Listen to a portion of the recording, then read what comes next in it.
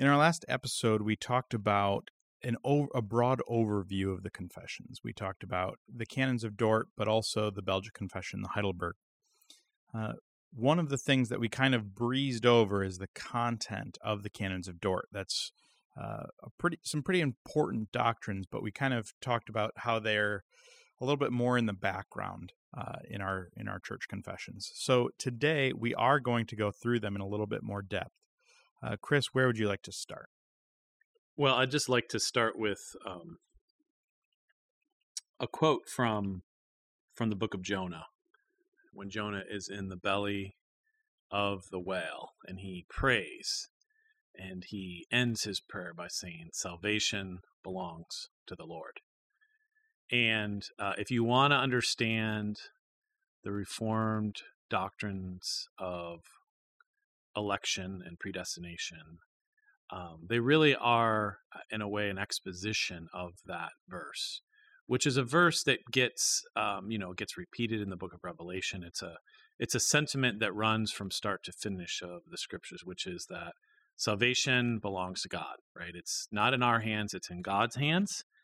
And as you think about like election and predestination and these words like this, I think it's really important, one, just to understand that election and predestination, those are words that relate directly to the doctrines of grace.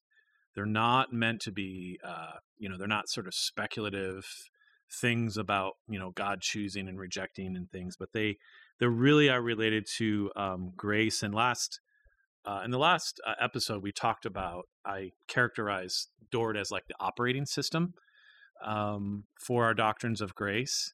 And what I meant by that is that, it's a really, if you pick up your phone and you start scrolling through and tapping on apps, like you are dealing with the interface.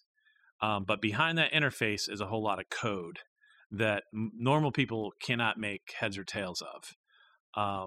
And this is what we mean by the background. It's not that the doctrines of grace are in the background, like we don't talk about them, but when it comes to election and predestination and all these really complex questions about God's will and decrees and human freedom and all these things, they get really technical really quickly, to the point at which it gets, you can really be led astray.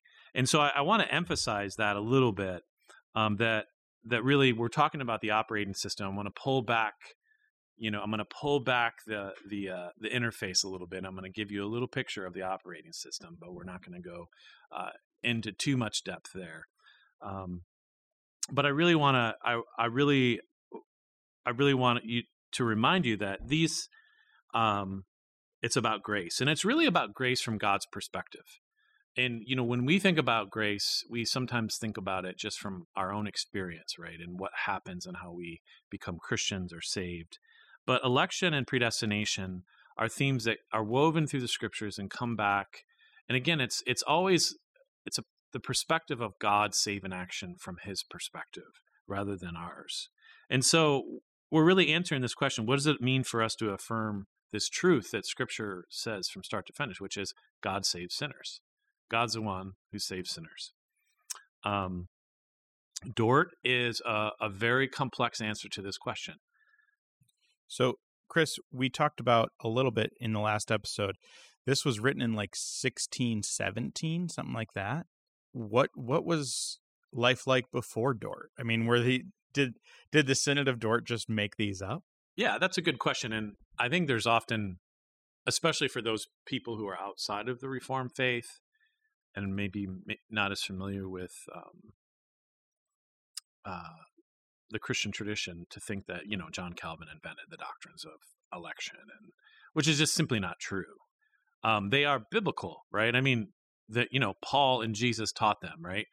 But more specifically within the Christian tradition, they you have the first full articulation of teachings of grace in a figure like Augustine of Hippo. And really, Augustine, you see in his own life, really encounters and begins to formulate and reflect on election and predestination when he's wrestling with Paul and reading and trying to understand Paul. And of course, Augustine is one of the most important figures in the Western Christian tradition and informs all the Middle Ages. And so Augustine's teachings on election and grace get picked up in the medieval scholastic tradition by figures like Thomas Aquinas. Now, there's a number of different kinds of election, and I'm not trying to argue that Augustine and Aquinas affirm everything that Dort does. They actually don't. But they both would affirm this one main point related to unconditional election, which we'll come back to. But I think it's a misrepresentation to think that somehow Calvin kind of came up with this, and the Reformed are some kind of this eccentric group of people. It's simply not the case. So when we talk about the 5 points of Calvinism, maybe it's not really the 5 points of Calvinism. It's 5 points of doctrine that have been woven throughout the Christian tradition, but were summarized here in the Canons of Dort. Is this TULIP? Yeah, this is what we call TULIP, right? So it's an acronym that captures the 5 points. And I just want to state them up front here, and then I want to go back and we can talk about them. But, TULIP is total depravity, unconditional election, limited atonement, irresistible grace, and perseverance of the saints. Now, what's interesting is if you actually read the canons, that's not how they're organized. They don't start with the T.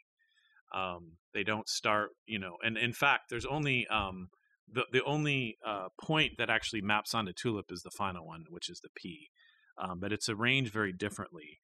TULIP was really kind of a teaching tool for kind of doing this, but I actually think it actually distorts a number of things, and so I'm not going to follow the TULIP sort of progression here. It's a helpful mnemonic, but not really helpful when it actually comes to understanding the canons themselves. But I do want to make a word of, I'll call it a caveat or word of caution. Just as far as when we talk about the doctrines of election, I think you see this in Dort, and you see it in the Westminster Confession as well when it talks about election. And you see it in somebody like Martin Luther when he talks about election, which he does quite a bit. Is they always warn of caution, of respecting the mystery of God and His will, and not being too speculative. And by speculative, I mean, there's a lot of times there's questions, natural questions that we have about how God works and does things to which there's no clear biblical answer. The scriptures are silent. That's not to say there's not an answer, but speculation is when we move past scripture and we have some kind of logical system and that we force the scriptures into it, kind of like a Procrustean bed, right? Like there's an image in Greek mythology of Procrusteus that doesn't fit the bed, so you have to cut off his limbs in order to make them fit.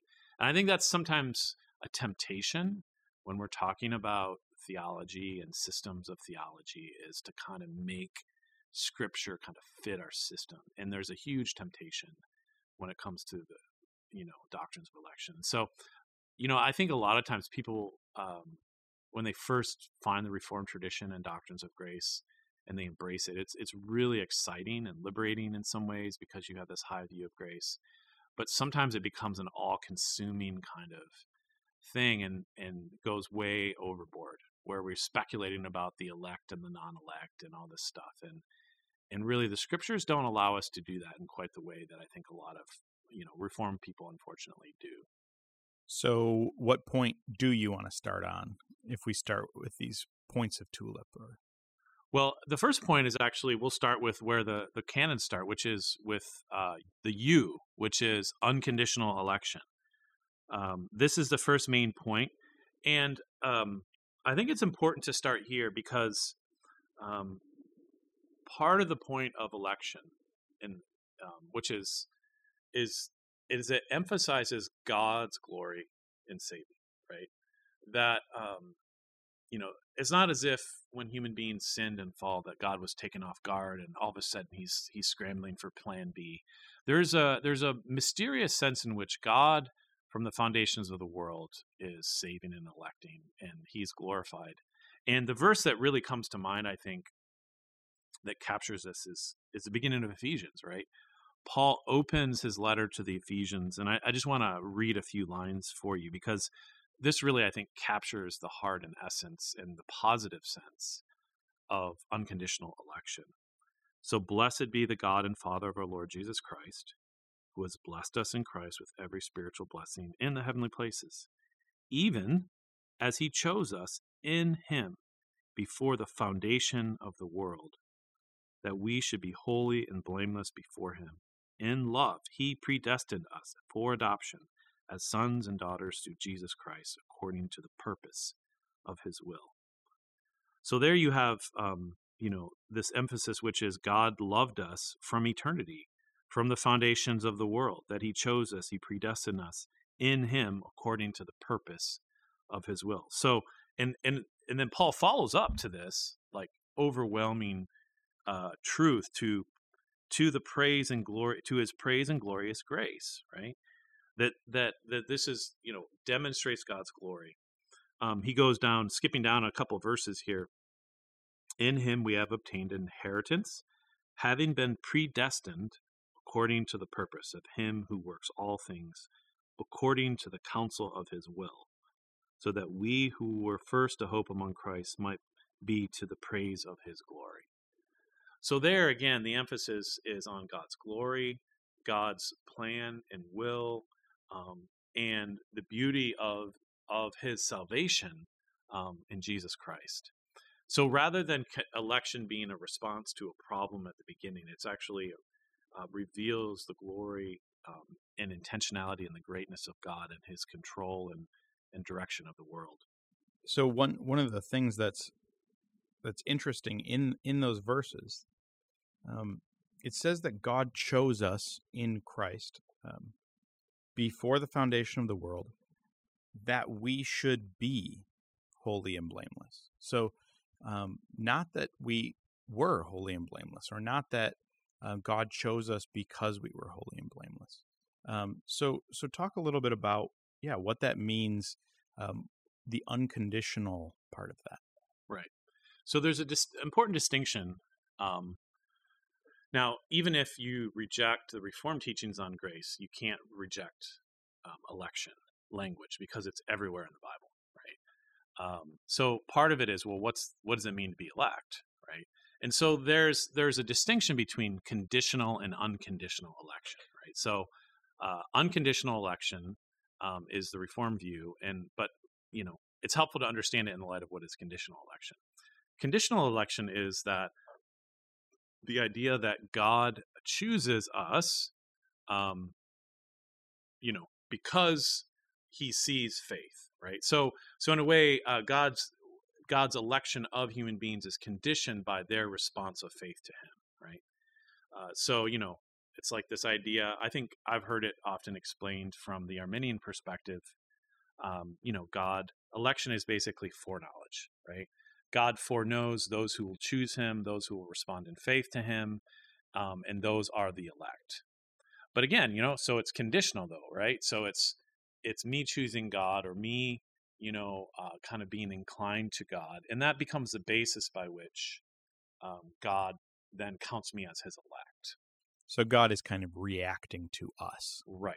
And I think what the unconditional election position and view says is that, and this goes back to the Ephesians passage, which is from before the foundation of the world, right? Long before we were even sort of had existence and the possibility of choosing or looking at God, God elected us. He chose us in Jesus Christ. And so there's a kind of, we didn't choose God. God chose us. And the reason we choose God or respond in faith is because God chose us, right? So that's just an important distinction, and this again repeats what Jesus said. Yeah, Jesus says to his disciples, you didn't choose me, I chose you, and it appointed you to bear fruit. And so again, it's the action lay on God's side, right? When it comes to the definitiveness of our salvation. again, we're going to talk a little bit later about how God engages our own agency in salvation. But that first point is so key because it says God. God's the primary actor. He's the first mover. He's the one who makes it happen. And I think this is a really important point. I mean, if I could just raise an objection that I hear a lot, and it's a natural one, right? Like, so I think a lot of times people hear that word elect, and they hear, oh, you guys think you're special. No, you're God's elect, right? And almost as if, and sometimes Reformed people use this language of election. They talk about, the elect in a way that like they're special and set apart. Somehow they have some kind of inherent superiority, spiritually speaking. That's often how people hear that language. But it's actually the complete and exact opposite, right?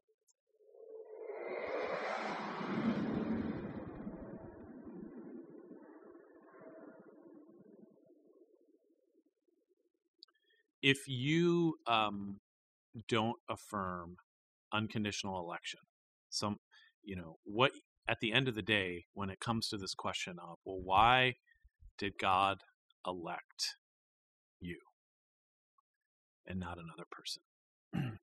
It's really hard to get around the fact that somehow there was something in you, like you had some spark of faith, some interest in God that, however small and minuscule it might have been, allowed you to turn and respond, and God saves you, right?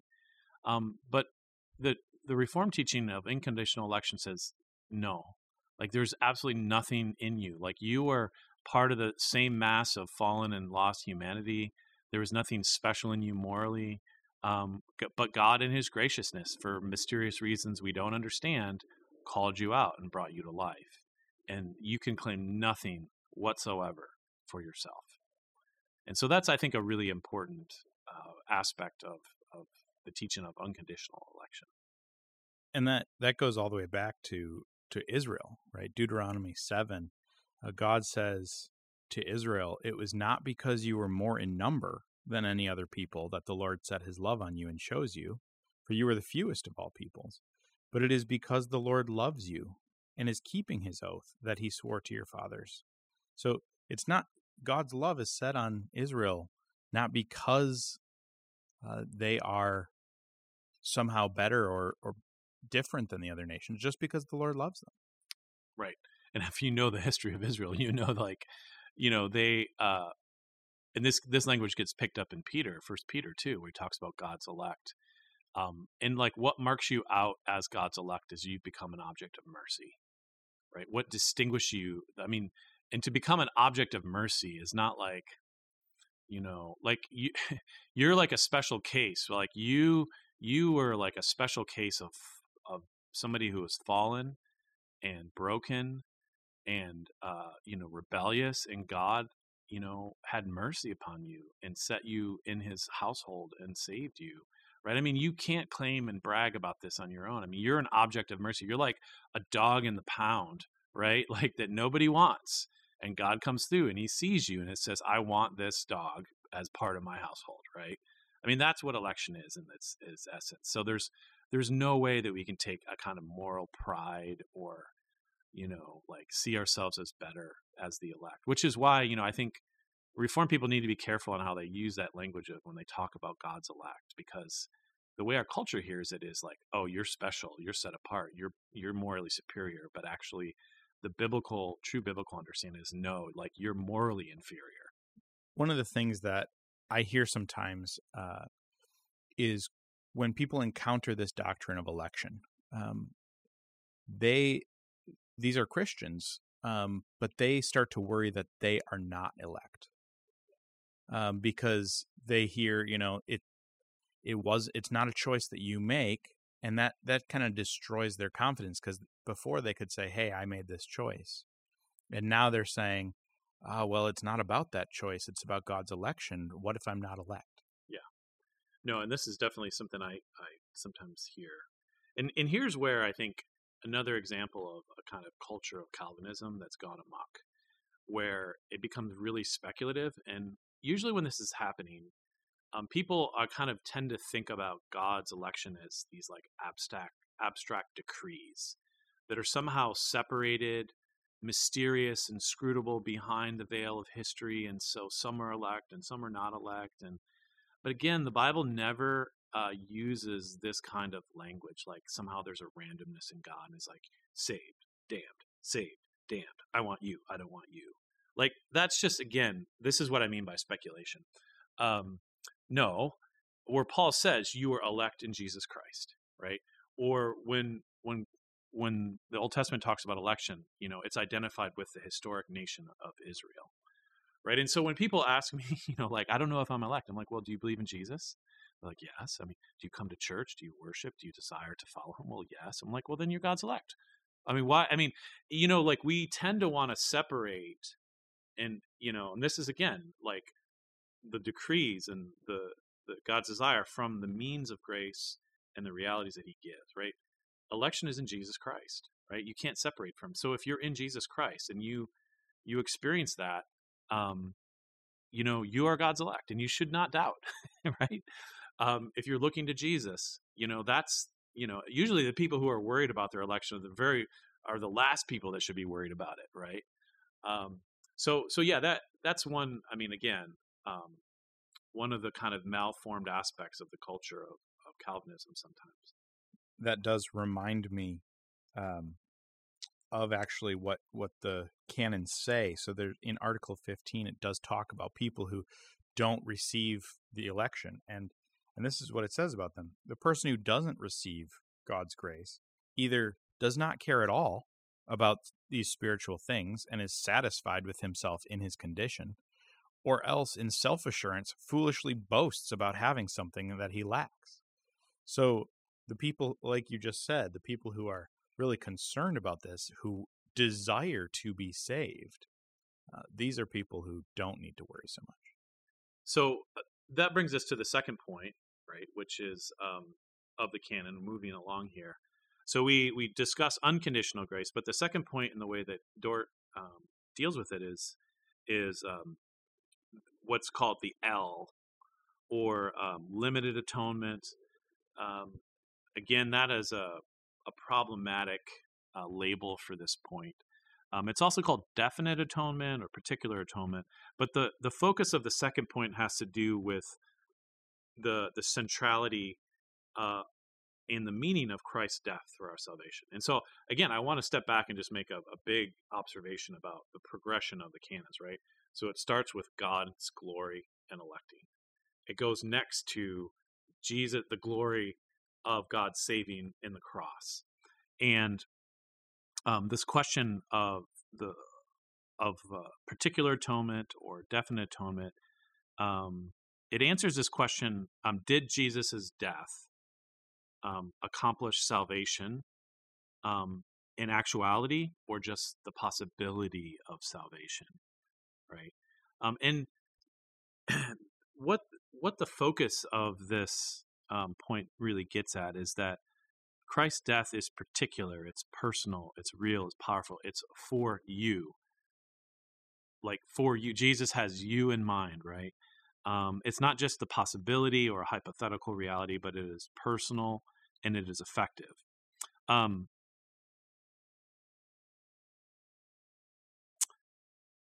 think maybe an illustration to kind of help, right? Like, so if you think about, we've been in this pandemic for, 2 years plus, right? And now we have all these vaccines that are supposed to help us not get sick, right? I've been vaccinated, but I've also been infected, right, with COVID. Mild infection, but nevertheless, the vaccine didn't protect me fully from getting sick. There was a breakthrough sort of infection, right? And if you think about the death of Christ, I think sometimes when we think about the death of Christ, we're like a vaccination that sometimes works and sometimes doesn't work, right? So some people look at Jesus and, like he's able to save them, and, they look to the cross, and others are like, yeah, it doesn't work for me. And, the whole idea of definite atonement is this idea that, for the elect, for those who God has chosen, this Jesus' death is like a vaccination with 100% effectiveness.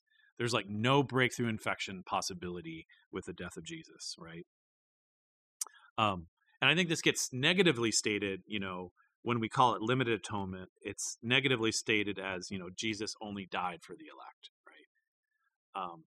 And while there's a certain sense this is true, it actually distorts, I think, the main idea here, which is that Christ's death, it is sufficient for the sins of the whole world, right? Like, you don't have to, like, again, take that verse from Timothy where it talks about, God desires all to come to salvation. Say, well, it doesn't really mean that God desires, right? But the distinction that's made in the canons and by theologians is that the death of Christ is sufficient for the sins of the whole world, but efficient or effective only for the elect. And again, this is one of those points that is, I think for people who embrace the canons of Dort, this is probably the one point that people struggle with the most, and it is one of the points that really is more a function of the logic of the doctrines of grace rather than, there's definitely explicit biblical texts that refer to this, but I always like to be very cautious on this point and not go too far, and emphasize the positive piece here, which is that Jesus really took our place on the cross, and personally atoned for my sins. And this isn't just a possibility, but it's a reality. And that there's no sense in which his death for me can fail to accomplish its work. I think effectiveness is a really important word to use when we talk about this. And I think it's actually illustrated really well by the canon themselves. One of the things they do is consider this alternative. Like, could Christ have died and not saved anyone? And I think, like, instinctually we're like, well, no, that wouldn't make any sense. But if we say that, Christ's death wasn't 100% effective, that there's still some something in you or me that we have to do in order to accomplish that salvation, well, then if nobody did that, then Christ really would have died for nobody, which just doesn't make a lot of sense. No, that's a great point. So, and again, the idea here is that, Jesus didn't die in vain, right? And it, again, the effectiveness of his death for those who are God's elect is 100%, right? Now, again, it's a difficult teaching that we ought to approach with a lot of mystery and care. And here's a point too, where you won't find me preaching on limited atonement, really, because the scriptures don't speak of it in quite as explicit a terms here, right? But it nevertheless, there's a really important function here for the whole coherency of the doctrines of grace. So we've got unconditional election, and then we have definite atonement or limited atonement, and then we have 2 points that are combined together, points 3 and 4, which is total depravity and irresistible grace, right? So these are, and the canons are treated together, and once you kind of see the points and what they are, you kind of understand why. And here we're now shifting our focus away from God's activity, or at least, we're not, to kind of the human condition and reality, right? And then how God responds to that. So, first, I think it's helpful to understand what the Dort means by total depravity, and very simply, it's captured by Paul's language of being spiritually dead in our sins, right? That we are dead, we have no capacity to turn to God, to desire God.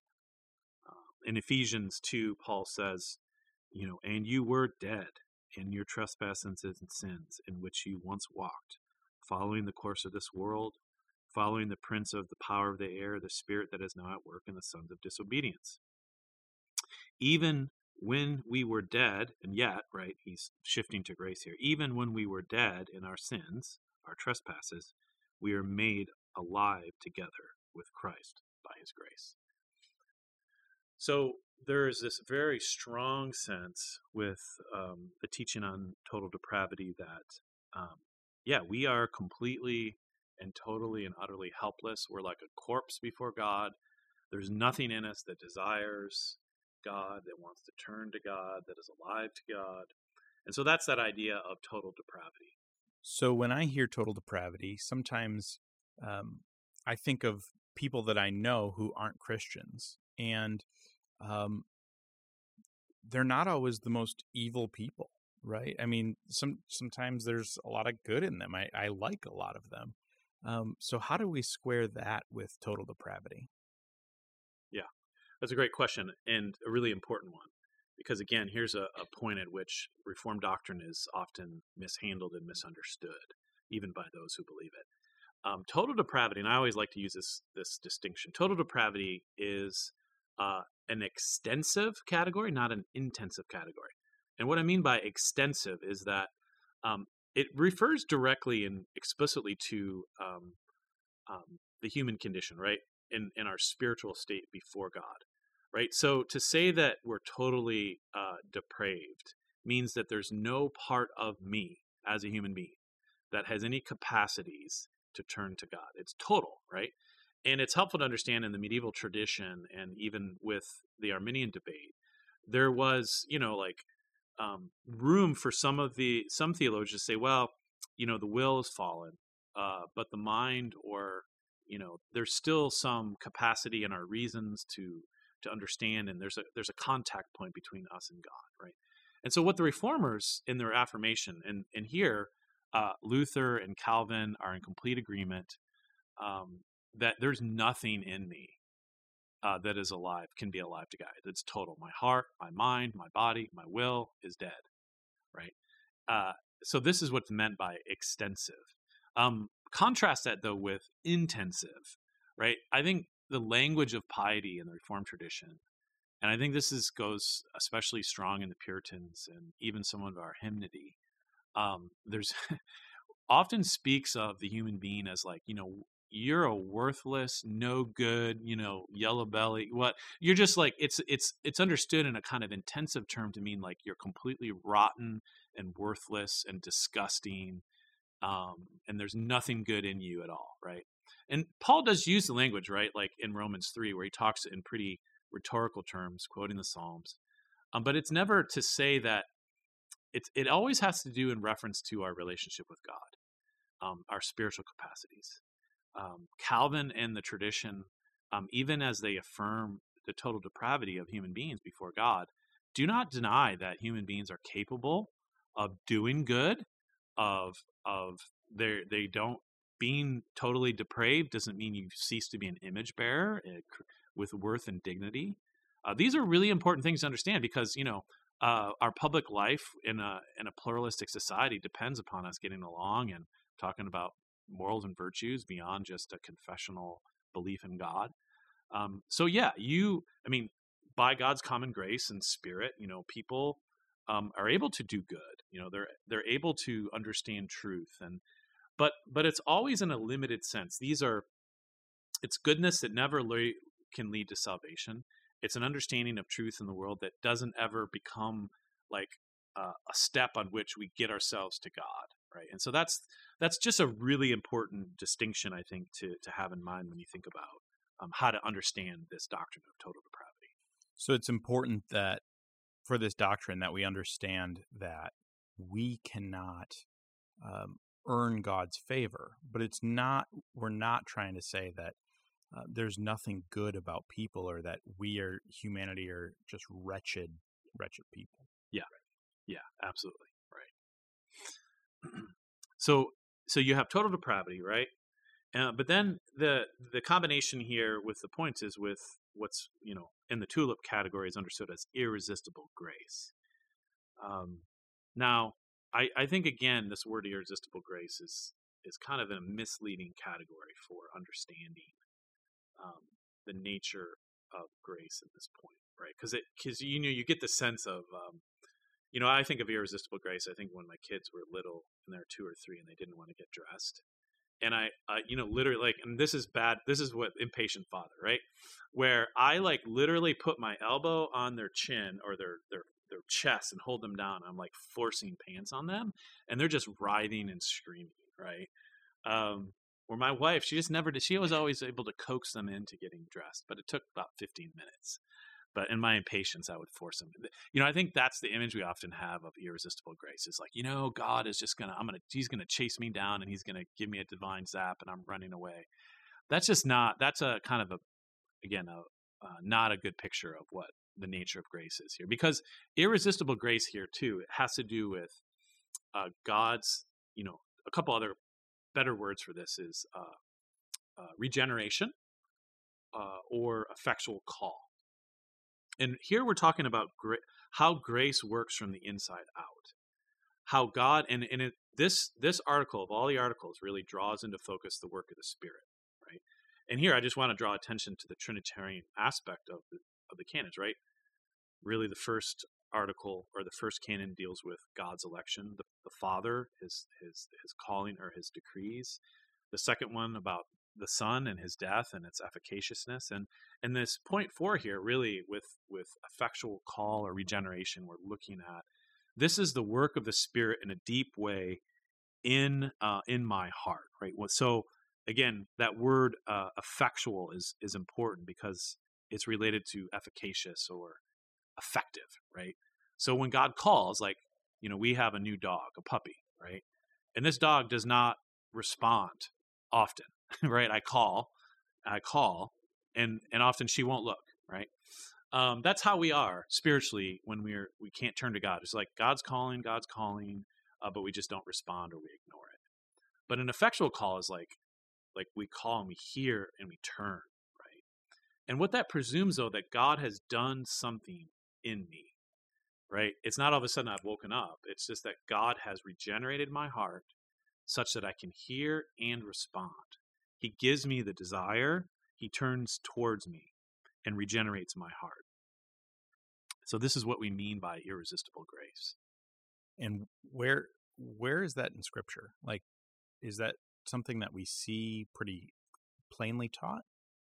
Yeah, I mean, you have a lot of it in Paul in his discussion of the Spirit and also the Gospel of John. But I think the most striking image is really from the book of Ezekiel in that famous passage about the dry bones, right? So, God comes to Ezekiel and he tells him, prophesy, right? Son of man, can these bones live? And the bones in Ezekiel, in that passage, Ezekiel 37, represent kind of the spiritual state of Israel in exile, right? They've been disobedient, and as a nation, they seem like they're dead. Not just dead. They've decomposed, and the bones are bleached. Exactly, right? And so God speaks to Ezekiel, and he says, "Son of man, can these bones live?" And Ezekiel says, "Well, oh Lord, you know." And then God says, "Prophesy over these bones. Say to them, O dry bones, hear the word of the Lord. Thus says the Lord God to these bones, Behold, I will cause breath to enter you, and you shall live. And I will lay sinews upon you, and will cause flesh to come upon you, and cover you with skin, and put breath in you, and you shall live, and you shall know that I am the Lord." And I mean, this is just a beautiful picture of the way that God, it's a wonderful passage about resurrection, right? But it's also a wonderful passage about the nature of the Spirit, because the word breath there, ruach in Hebrew, is the same word that's translated spirit, right? So God speaks a word, and there's breath that enlivens, takes these decomposing bones and starts putting sinews and flesh and skin and hair and brings them to life, right? And so that's what effectual call is. That's what regeneration is that God, he speaks to us in a way that makes alive. Just like, when you remember when Lazarus is in the grave and he's dead and buried, and everybody's like, he started decomposing, don't open it up, right? And Jesus, he speaks, he says, Lazarus, come out, right? And Lazarus just comes alive at the word of Jesus. So that is the picture of regeneration and effectual call that kind of fits under this title of irresistible grace. And so it seems to me like this really works pretty closely with the idea of definite atonement, because if God is going to kind of guarantee that his work is effective, He needs to send his Spirit into us to make us come alive. He can't depend on us. He needs to really depend on himself. Yeah, and so related to that definite atonement piece, the Spirit is that aspect of the divine being or the divine person that makes the death of Jesus effective in us, right? So again, it doesn't depend upon us, like closing the gap, but from start to finish, right? Like salvation belongs to the Lord from start to finish. I mean, that is, in a nutshell, again, what the doctrines of grace are all about. Where's our choice in this? That is, I think, one of the things that people often, again, another objection here, and I think this point is really important place to deal with it. And again, like, you have these passages, like, throughout the scriptures where it talks about God, kind of turning people to him. Think of the preaching of Paul when he was in the book of Acts. It says that, Lydia, God opened Lydia's heart, to Paul's preaching, right? So there's a clear sense that God is acting in her in order that she becomes receptive to Paul's preaching. Now, I mean, some people might say, well, this still, like, where is their true human freedom, right? And, the big difference, and it's an important theological debate, and it's not easy, but the big objection that the Arminian tradition and many within that context, which would include many Roman Catholics too, is like, well, this cannot make room for genuine human freedom, right? There's no true human freedom. You're just a spiritual robot. And I mean, this is a really important objection to grapple with. And I think the first thing I want to say is that the Reformed tradition by no means denies human freedom.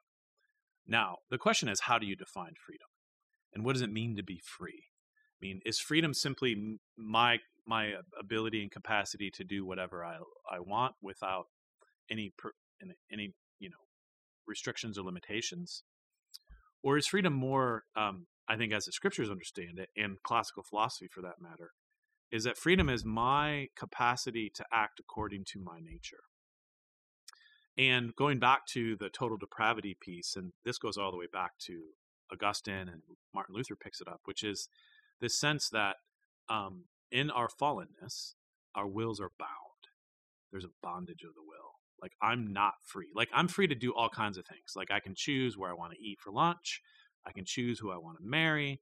I can choose whether, like, I'll respond in anger to the guy who cuts me off, or whether I'll just be patient. But where I'm not free is that I'm not free to simply turn to God, and I'm not free not to sin, right? Like I can do anything I want, and within the limits of my sort of physical nature and personality. But bondage of the will means I am not free to turn to God because I'm not free not to sin. I'm sort of bound in sin. And so when it comes to this question of freedom, and I'm probably going into too much detail here, the Reformed tradition does not deny the reality of freedom, but it recognizes that the severe limits that freedom have been imposed on freedom because of our sinfulness, our depravity. But when it comes to our redemption and our own agency, a verse that I really love that I think captures, again, the paradox and the mystery. And again, I want to remind you that the relationship between human freedom and God's decrees or God's election is a mystery, right? Like, you can't think of them on the same plane, right? It's not a zero-sum game, by which I mean that the more free I am, the less free God is. Or it's not a game of tug of war, right? Like, and that's how we often think about the spiritual life, is like tug of war. Like, God's on one end and I'm on the other end, and if I give, then God gets, and if God lets go, then I get what I want. It's not like that at all. We're talking about God is God and I'm a human. I'm a creature. He is uncreated. But the verse I love is from Philippians 2 that I think captures the paradox of freedom and God's grace. Paul says, my beloved, as you have always obeyed, so now, not only as in my presence, but much more in my absence, work out your own salvation with fear and trembling. Now, if we stopped right there and there was nothing else that came after this, this is a very strong affirmation of human freedom and responsibility and obligation to engage salvation. And you could even interpret this as a kind of like, wait, I contribute to my salvation. But Paul goes on and says this, for it is God who works in you, both to will and to work for his good pleasure. So what you have here is what philosophers call compatibilism, or there's a sense in which, God so we can still affirm in a full-throated, unapologetic way that God saves from start to finish. But what Paul is saying here is that you work out your salvation with fear and trembling. You engage God and respond to his call and experience that.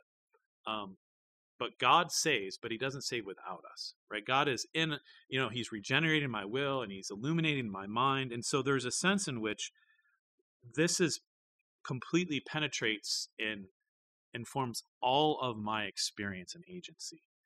But God is working in and through my own will, right? Again, it's he works in you both to will and to work for his good pleasure. Again, this is that language of being born again, right?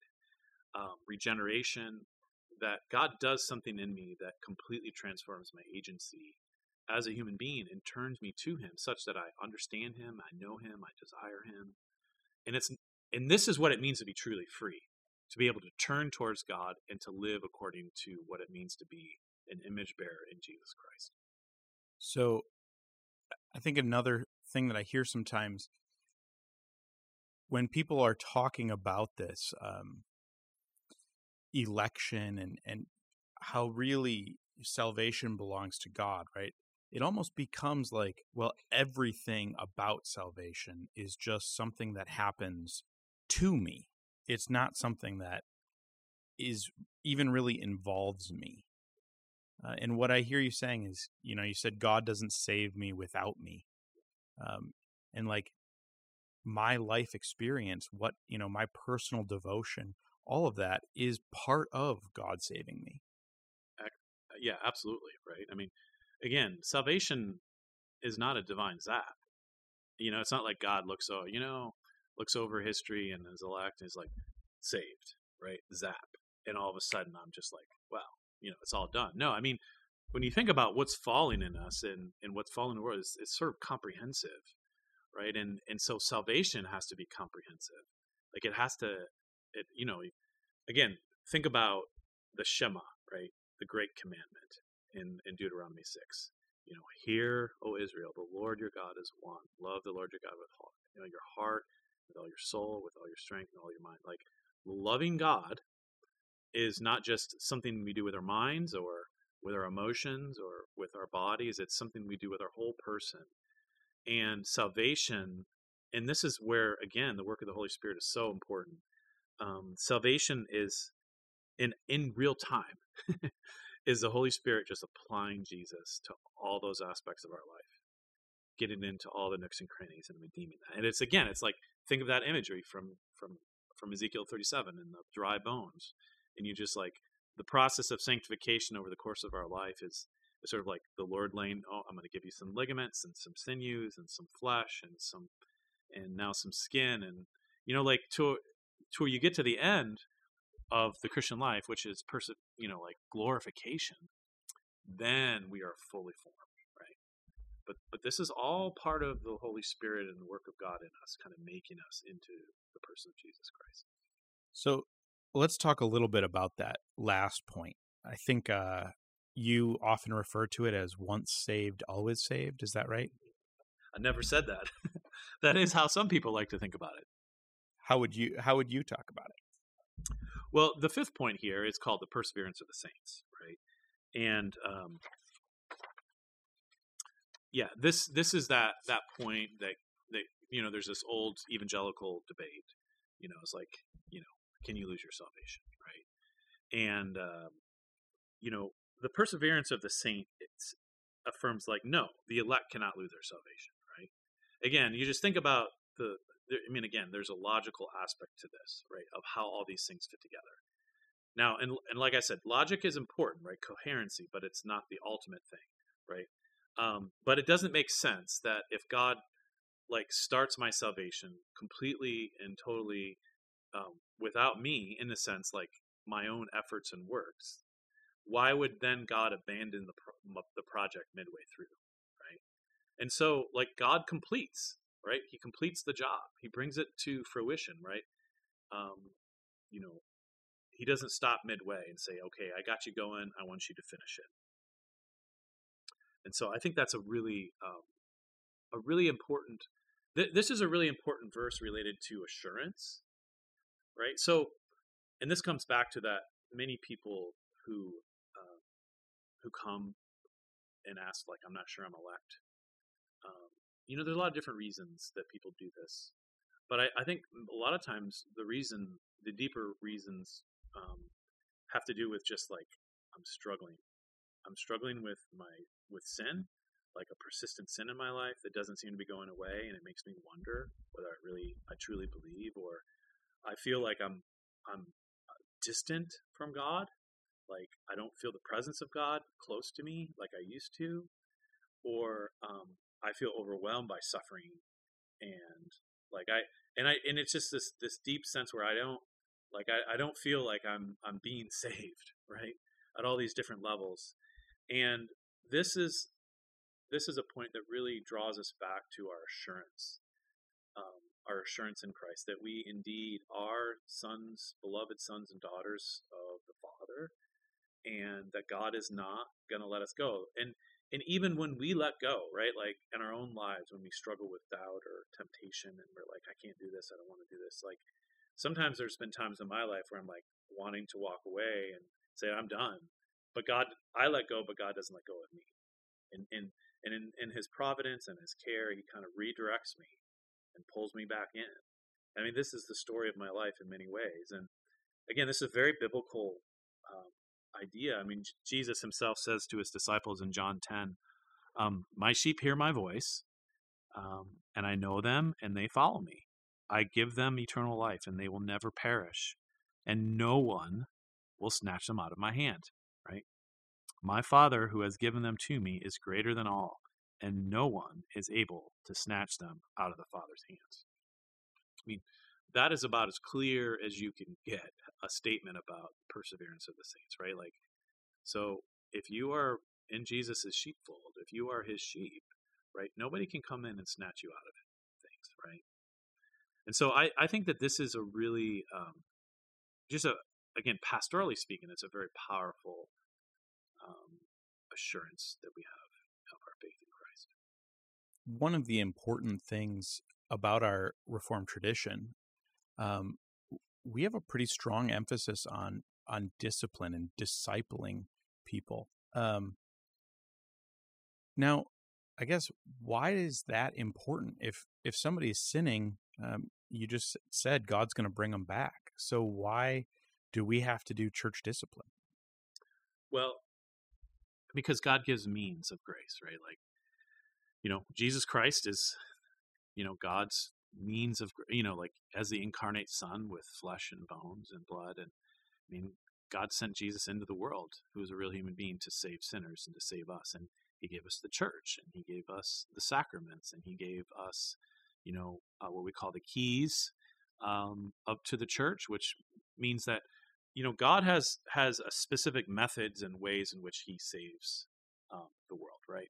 The preached word, sacraments, prayers, all these things are what the tools and the means by which God saves us. So that's why, discipline is important, because it's one of those aspects of how God is saving. But it's also really important here to understand that salvation, well, what's the end goal of salvation, right? Again, it's not simply, well, I can go to heaven when I die, right? No, the end goal of salvation is glorification. And glorification is what, 1 John gets at when he says that when He comes, when we see Him, we will be like Him. This sense that we will see God fully, like, that's the end, right? So to live in disobedience, to not really take, like, the Christian life seriously, is actually not to actually understand at all what it's all about, right? Which is life with God, to see the Lord, to be like Him. And He gives us these means of grace in the church and life in order to direct us to that end goal. Yeah, if I could just make one. So those of you who are listening in on this episode, and you didn't grow up in the Reformed tradition, and some of these doctrines of grace are kind of, you struggle with them. I just want to say it's okay to wrestle with them, and my invitation to you is to be willing to wrestle deeply with the scriptures, to and to be challenged in your understanding, and not be afraid of these doctrines of grace, and not to feel like you have to be able to tie a nice bow and a ribbon and on these, and as if you understand them. And sometimes I'll challenge our congregation, for those who don't have a problem, who grew up and these are all like they heard from when they were little kids, in the catechism class. If you don't struggle with these doctrines of grace, especially around election and predestination, and if you're not struggling with these things, you're not really wrestling with them, right? And I think the point I want to make is that there's a way that when these come up in Scripture, there's a lot of different ways that they're important. One is just to communicate the graciousness of grace, of God's glory and salvation. But also sometimes in the hard edges of them is to confront us with the reality of God, and that God is God and we are not. And who are we going to trust? Our own reason, our own understanding, or God's? So wrestle with them as a spiritual exercise to kind of draw near to the Lord. And don't feel like it's something you have to just figure it out in one day. I mean, it takes sometimes years and a lifetime to kind of come. And you're never going to fully understand it. And that's okay. But we welcome you anyway. Yes. Thank you.